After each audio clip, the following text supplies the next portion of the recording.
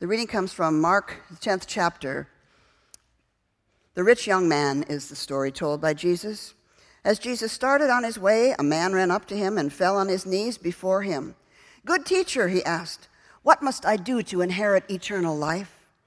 "Why do you call me good?" Jesus answered. "No one is good except God alone. You know the commandments. Do not murder. Do not commit adultery. Do not steal. Do not give false testimony. Do not defraud. Honor your father and your mother."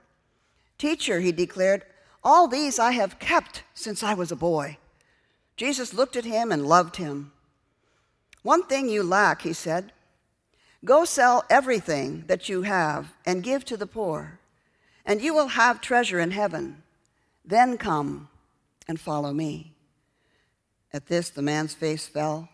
He went away sad because he had great wealth. Jesus looked around and said to his disciples, "How hard is it for the rich to enter the kingdom of God?" The disciples were amazed at his words, but Jesus said again, "Children, how hard it is to enter the kingdom of God.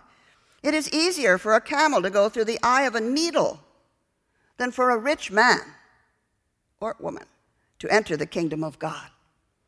The disciples were even more amazed and said to each other, "Who then can be saved?"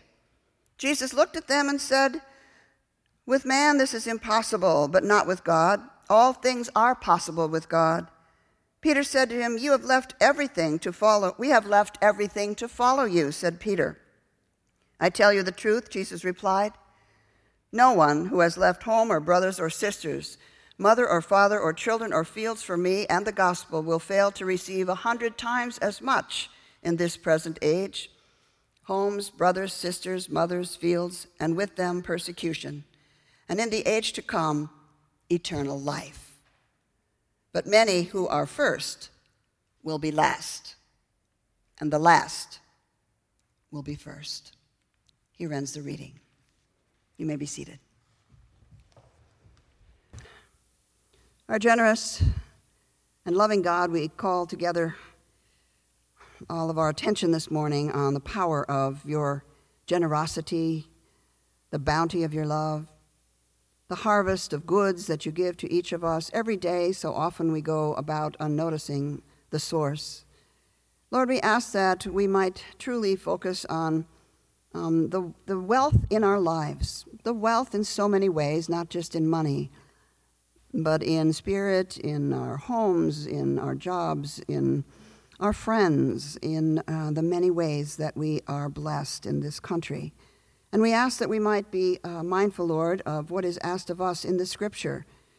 We ask that we will look at it clearly with open eyes and that you will call us through the Holy Spirit this season as we consider once again our pledges and our offerings for the stewardship campaign, that you will be indeed the forefront of our decision. Bless us now, Lord, with your presence and your unconditional love as well. Amen.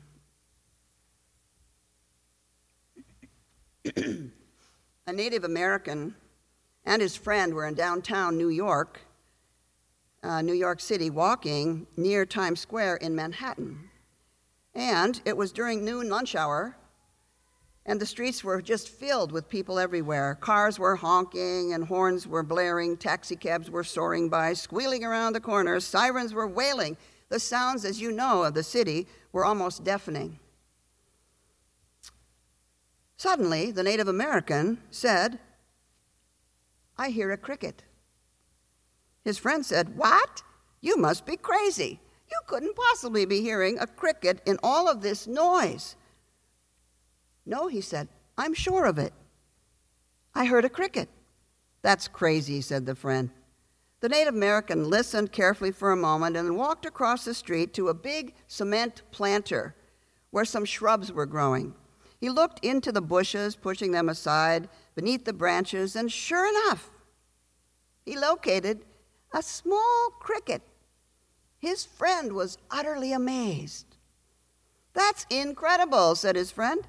"You must have superhuman ears." "No," said the Native American. "My ears are no different than yours. It all depends on what you're listening for." "But that can't be," said the friend. I could never hear a cricket in this noise. Yes, it's true. It depends what is really important to you. Here, let me show you. He reached into his pocket and pulled out a few coins and discreetly dropped them on the sidewalk. And then, with the noise of the crowded street still blaring in their ears, they noticed every head within 20 feet turned to look and see if the money that tinkled on the pavement was theirs. See what I mean, said the Native American. It all depends on what's important to you. This Native American and Jesus are facing similar challenges, it seems, where they see a world of possibility, a world of endless possibility all around them. Jesus in Mark's gospel is confronted by Jesus confronting us with a challenge.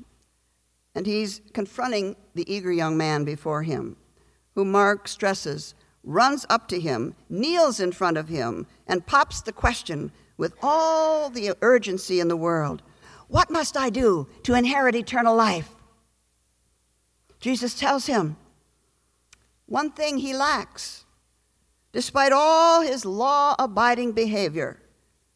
Sell what you have, all those technological gadgets, your new iPhone 11, 42-inch LCD screen, the new car, the front row seats to the Super Bowl, the timeshare in Bermuda, the crowded wine cellar, and the most precious vintages, and give all the proceeds to the poor.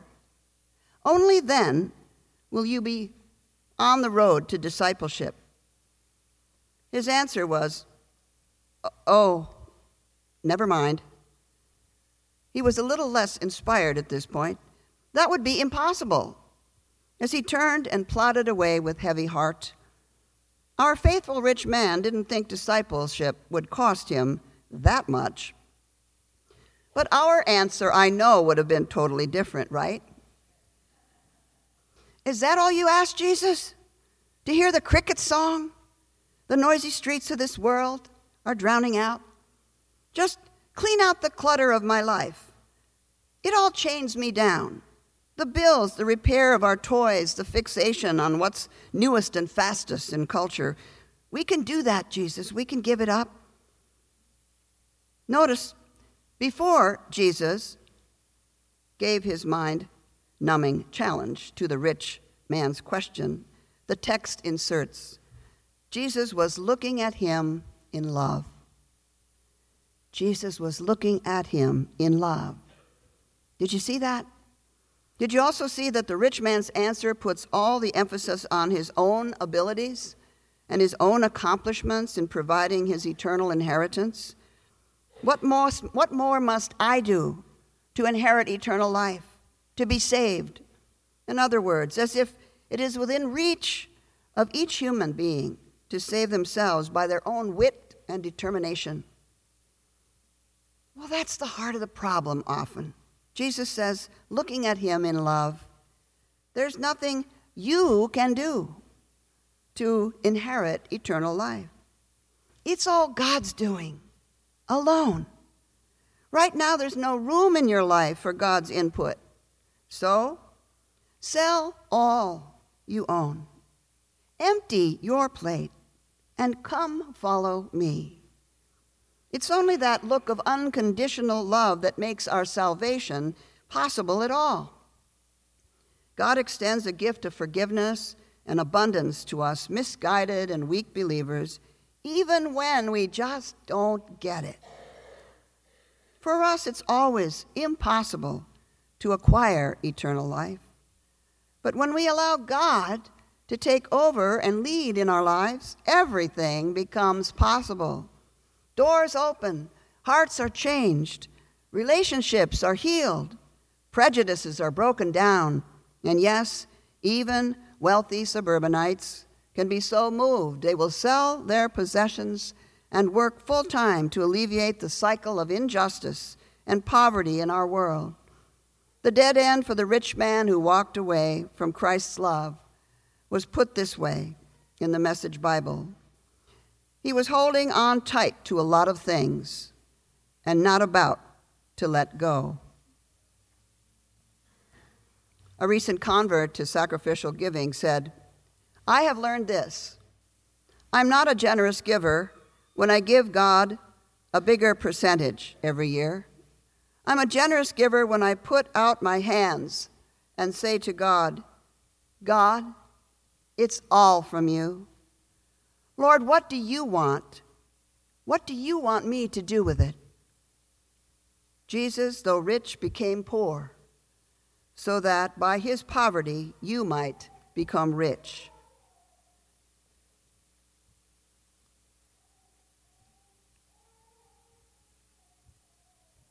Emily Dickinson once said, "Dwell in possibility. Dwell in possibility." I love that line, especially for the season of stewardship emphasis we're in this month. Dwell in possibility, namely empty all the clutter out of our lives that keeps us from finding the door to the kingdom of God. And listen once again, in the streets of Manhattan, listen for those sounds we often don't hear. The sound of the crickets simply singing a song of divine joy. Tom Sine, a contemporary writer, said once, "But Western Christians want it both ways, namely, the American dream with a little Jesus overlay. A little Jesus overlay, so that we don't have to sacrifice any comforts or conveniences. To the Christians, it's a tough and a rough accusation, to all of us, but one we have to try on with honest, soul-searching feelings sometime each year. For our calling as disciples is described by our music friend Ken Miedema, who has written the song, "No One Goes Without." This will be our dream, till all the hungry shall be fed, and no one goes without. Now the grace that brought us here is teaching us to see we will do a godly thing when money and possessions are set free. It depends on what's important to us, as the Native Americans said.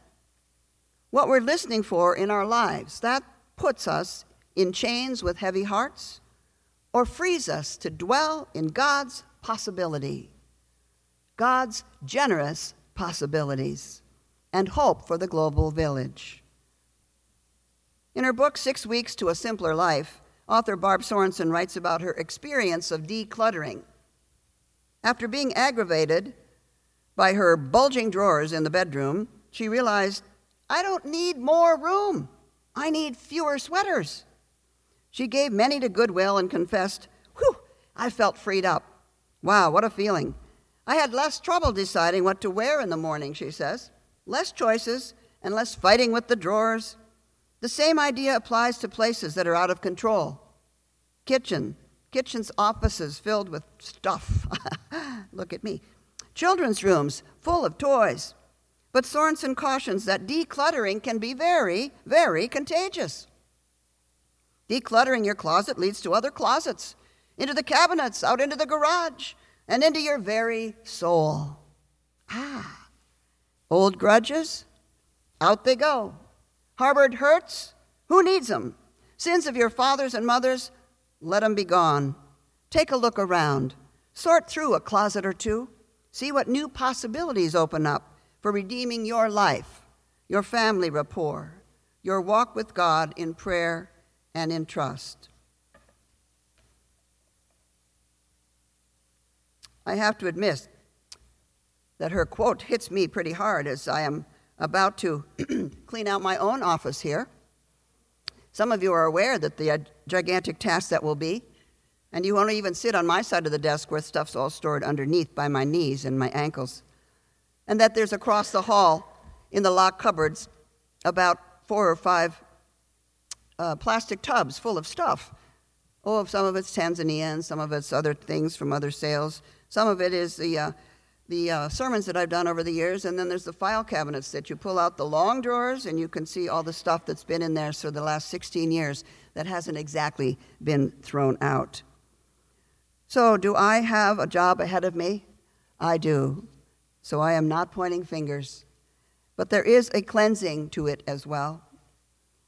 Worship, you see, is a sacrifice of praise. We are offering ourselves in worship. And our sacrificial and generous offering is meant to be a barometer of our thanksgiving, how much we trust God and worship God as the number one being in our lives. You see, we know everything in all creation belongs to God, and it's not ours to hoard. When we finally grasp that truth, then we stop clinging to stuff as an artificial means of finding happiness and security, and we begin to dwell in possibility of a new life in the kingdom of God. People who own the least possessions can be the most faithful and generous in giving. I was on a scenic mountaintop years ago in Tanzania, in a sub-parish that was once called Kwe Mashai. I was visiting the smallest partner church in the cathedral diocese when an old, humble woman came up smiling at me. She and others had just sung lively songs over and over to all of us, clapping in praise to God as we stood in breathtaking silence watching them and seeing the vista all around us of God's creation. When I turned to leave, I complimented this little woman on her lovely silver cross necklace. It was very plain. She took my hands and thanked me, holding both of my hands. And immediately she reached around her brown neck and removed that symbol of Christ's sacrificial love and gave it to me, who has so much. "You may have it," she said. I was deeply touched. She, with nothing to spare, had given me what was most important to her, the acknowledgement that Christ was her only Lord and Savior. May we do the same for others. Amen.